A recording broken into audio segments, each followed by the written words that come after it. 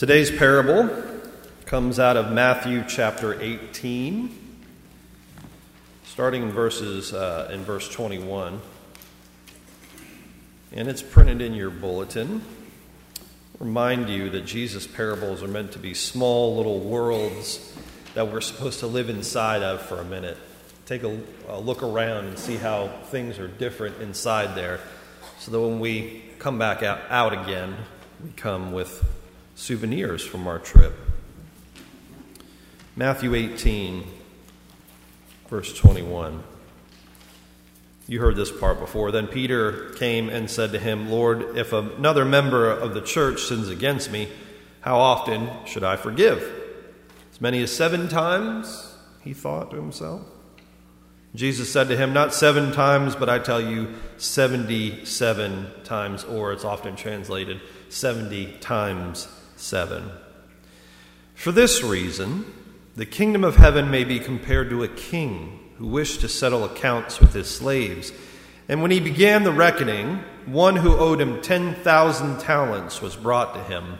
And as he could not pay, his Lord ordered him to be sold, together with his wife and children and all his possessions, and payment to be made. So the slave fell on his knees before him, saying, 'Have patience with me, and I will pay you everything.' Out of pity for him, the Lord of that slave released him and forgave him the debt. But that same slave, as he went out, came upon one of his fellow slaves who owed him 100 denarii, and seizing him by the throat, he said, 'Pay what you owe.' Then this fellow slave fell down and pleaded with him, 'Have patience with me, and I will pay you.' But he refused. And then he went and threw him into prison until he would pay the debt. When his fellow slaves saw what had happened, they were greatly distressed, and they went and reported to their Lord all that had taken place. Then his Lord summoned him and said to him, 'You wicked slave, I forgave you all that debt because you pleaded with me. Should you not have had mercy on your fellow slave as I had mercy on you?' And in anger his Lord handed him over to be tortured until he would pay his entire debt. So my heavenly Father will also do to every one of you if you do not forgive your brother or sister from your heart." The word of God for the people of God. Thanks be to God. First, we need to get the figures out of the way, because there's denarii and talents, and that does not translate easily to dollars and cents. And no doubt you probably don't have any picture in your mind of what that sum of money looks like. It may be a whole lot of popcorn, but we don't know how much money 100 denarii is. So a denarius was a payment for 1 day's labor. It wouldn't have been this much, but for simplicity's sake, let's just call it, let's say $10 an hour, 8 hours a day, $80. Okay, so that's 1 denarius. 100 denarii then would be 100 times 80, which would be, some math student would say, 8,000. Okay, I had paper and pen when I was working this out. 8,000. So that's the second person's debt to the other slave. $8,000. Let's just call it that for now. Okay. The first guy owes something called 10,000 talents, and a talent was an entire year's worth of wages. No, 15 years worth of daily wages. So if you apply that same $80 per day, then and then you multiply that out for an entire 15 years, and then you multiply that by 10,000, you get somewhere in the neighborhood of $4 billion with a B. Like, how did he even do that? What was his credit score like that he got a $4 billion loan? That's incredible that he was able to get that money in the first place. It's supposed to be a ridiculous amount of money. The commentaries I read said that all the taxes in Herod's kingdom, all of them, for everybody, this amount was more than all of those taxes that he would collect. Okay, I heard even one commentator said that was more money than was in circulation at the time. There wasn't that much money printed. That's how much he owed. He owed more than was in circulation. So this guy gets off of a $4 billion debt, the debt of a small island nation. He's just forgiven this debt, and then he immediately goes out next thing and chokes a guy who owes him $8,000. We have a word for that kind of person. It's a jerk. That guy's a jerk. He's a terrible person. We don't like him. He's a hypocrite, right? And we don't like that. We all know people like this. We've seen them before. People who act like this. Not in the same way, but we know them, right? So there's the boss at work who stands by the time clock every day, and he's like a hawk over that time clock, making sure everyone's in and out. No, you weren't here then. You need to write down the right time. You were here at 8:35, not 8:34. Write it down. And then they go off and take a 2-hour lunch, like habitually. That guy. No one likes that guy. It's the lady who talks about how fake everyone is. Oh, she's so fake, and she's not really like that, and who she thinks she's fooling. Meanwhile, she spends an hour on her hair in the morning and another hour on her makeup in the morning. A little bit of a hypocrite there. It's the guy who posts on Facebook, now is the time for action, and it's real easy to make all these Facebook posts, but we need to be out there doing something in the world. And they post that about 27 times during the day on Facebook. It's hypocrite. No one likes these people. No one enjoys being a hypocrite. And so we point them out. Nobody likes them. And if we were to be honest with ourselves, we would have to admit that we're all a little bit hypocritical, right? So a few weeks ago, I made some funny comments about kids, about how you can't get them in bed, or they don't do what they say they're going to do. They're not listening. They're not paying attention, all that sort of thing. Well, fair's fair. If we're honest with ourselves, parents were not much better, right? Because we may have all of these rules for them, but oftentimes we don't live up to it. How many of you have ever told your children to stop yelling by telling them to stop yelling while you're yelling it at them? Anyone? I have done that more than once. I am a modern sort of dad. And so, as such, I care very much about my kids' nutrition. And so when we go to some place, a fast food restaurant like Wendy's or something like that, and the person behind the counter says, "What do you want as a side with your meal?" And they're talking to my kid, and I look at them and say, "Do you want applesauce or a fruit cup? Because you're not getting French fries. Applesauce or fruit cup." And they make their decision, and we go on with the order, and then they come to me and they say, "What do you want?" And I say, "I want a double stack with cheese. I want chicken nuggets. I want French fries, and I have this keychain for a free Frosty, and then I'll have a Coke Zero because I'm trying to watch my calorie intake." Dad of the year. That's me. I made a big deal about bedtime a couple weeks ago, about how it's like impossible to get your kids in bed. This is a true story. So sometime last week, one of my children, we were getting ready for bed. We were reading story and all that sort of thing. And we were getting ready, PJ'd up, everybody's ready to go, and then, of course, the talking starts, the questions start, which is ever an annoyance. But I saw where this was going. She was very clever. She said, "Mom, are you going to bed right now?" And we said, "No, we're not going to bed right now when you going to bed." And then she asked the question that she really wants to ask. "What do you do after we go to bed?" Knowing full well, she knows where this is going. This is not fair.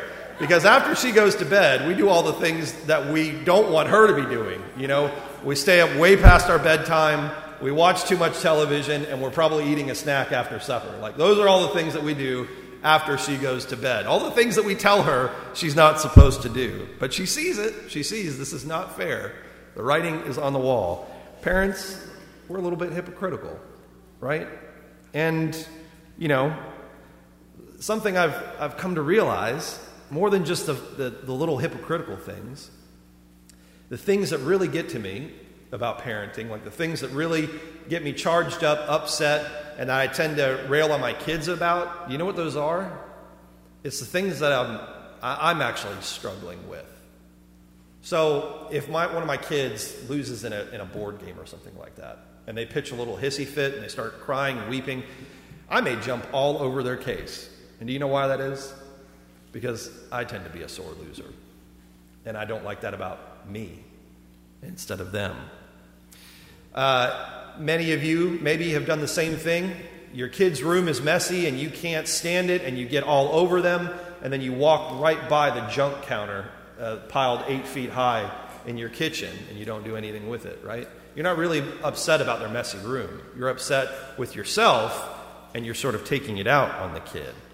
When we fuss at our kids about their grades or about their performance in sports or how they didn't make a certain team or drama performance or whatever, it's really us trying to live up to our own limitations and the things that we didn't get to accomplish. It's not really about them, it's about us. The truth is that it's easy to point out hypocrites when they're out there. It's very easy to do that. It's easy to see someone who isn't living up to their own words. And we can admit that. We can admit that we have our own small hypocrisies. They don't really matter. Someone cuts us off in traffic, we lose our mind, and then 2 days later we pull out in front of someone in traffic the same way, and we just go, "You got beat, son. I don't know what to tell you." And we don't think anything of it. We go on with our life. We know we're not that bad.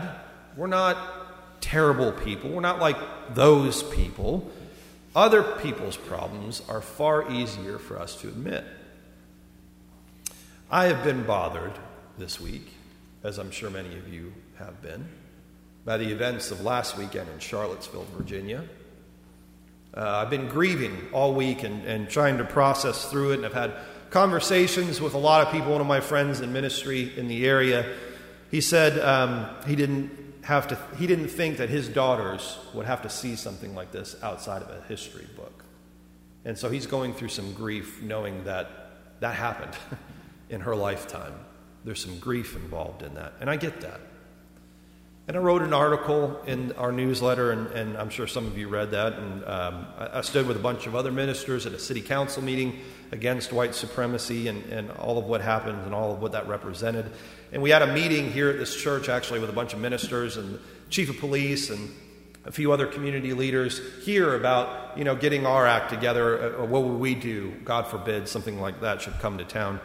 And that's all good. That's all necessary things, and I'm honored to take a stand like that and come out against it. But honestly, seriously, that's easy.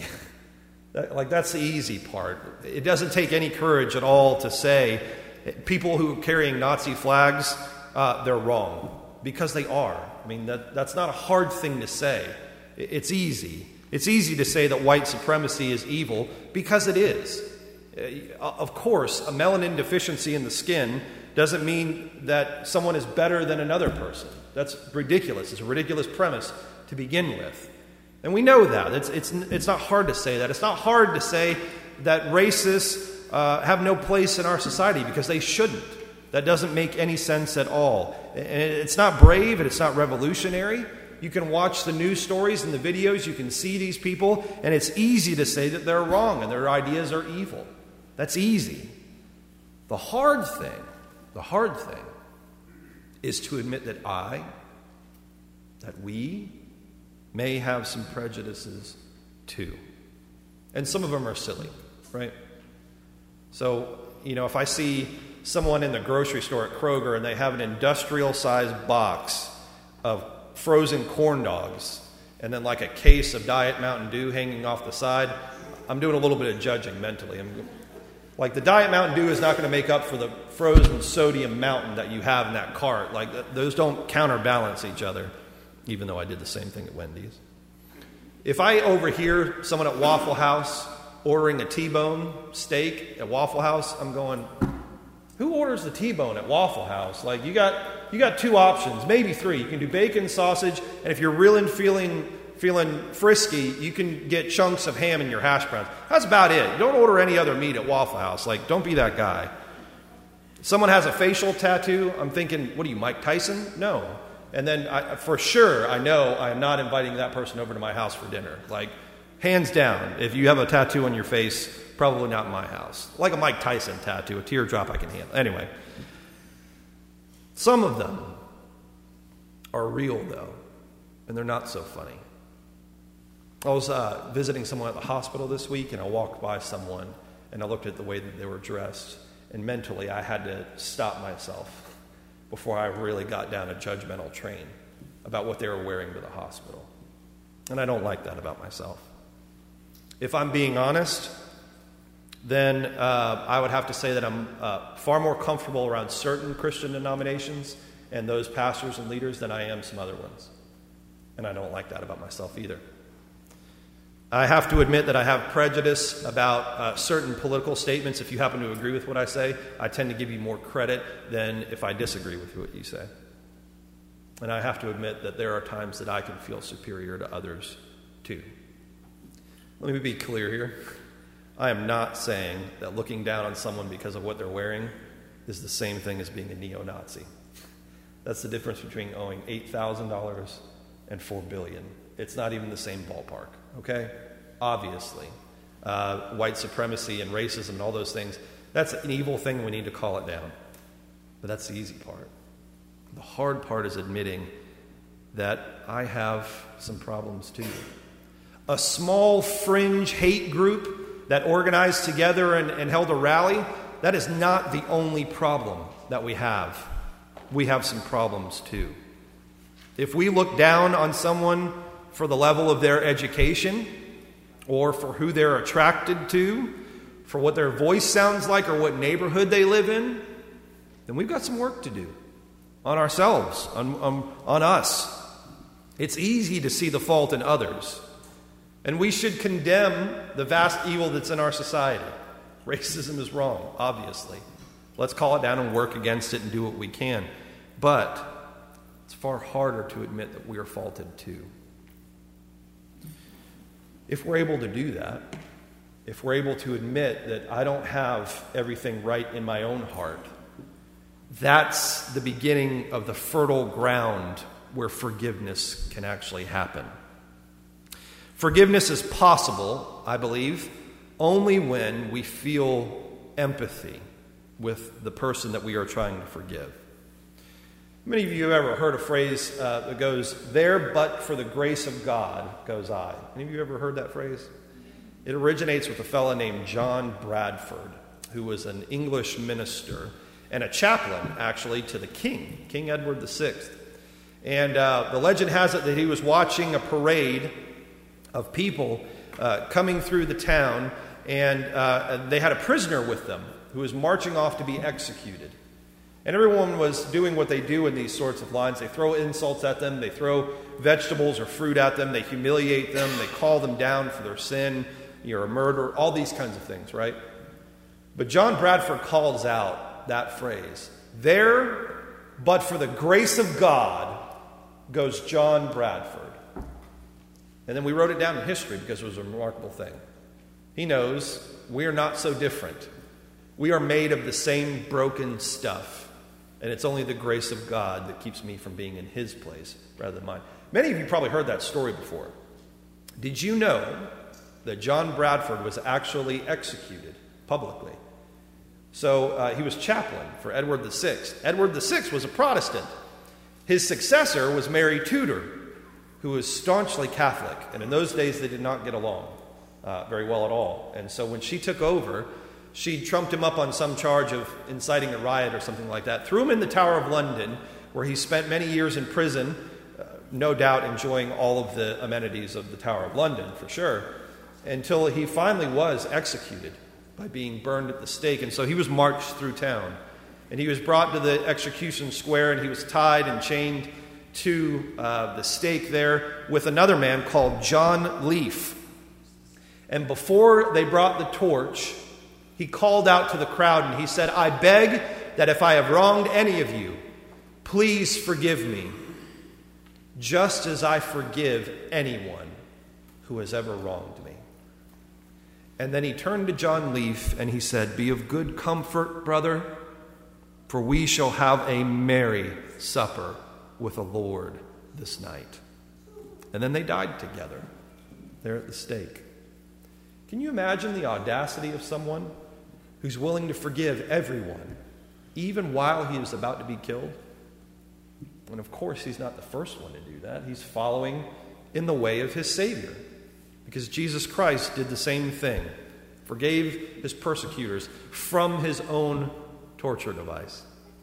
He made himself low. If there was anyone in all of human history who deserved and had a right to look down on others, it was Jesus Christ, and yet he didn't. He chose to eat with the outcasts, to talk with the lowly, and to stick up for the oppressed. That is our Lord's life. That is the way that he taught us to live. And he lived it out in his death, too, because he canceled all of our debts, all of us, every one of us. Whether we owe 8,000 or 4 billion, he wiped it all away. You remember that old hymn? Jesus gave it all to him I owe. Sin had left a crimson stain. He washed me white as snow.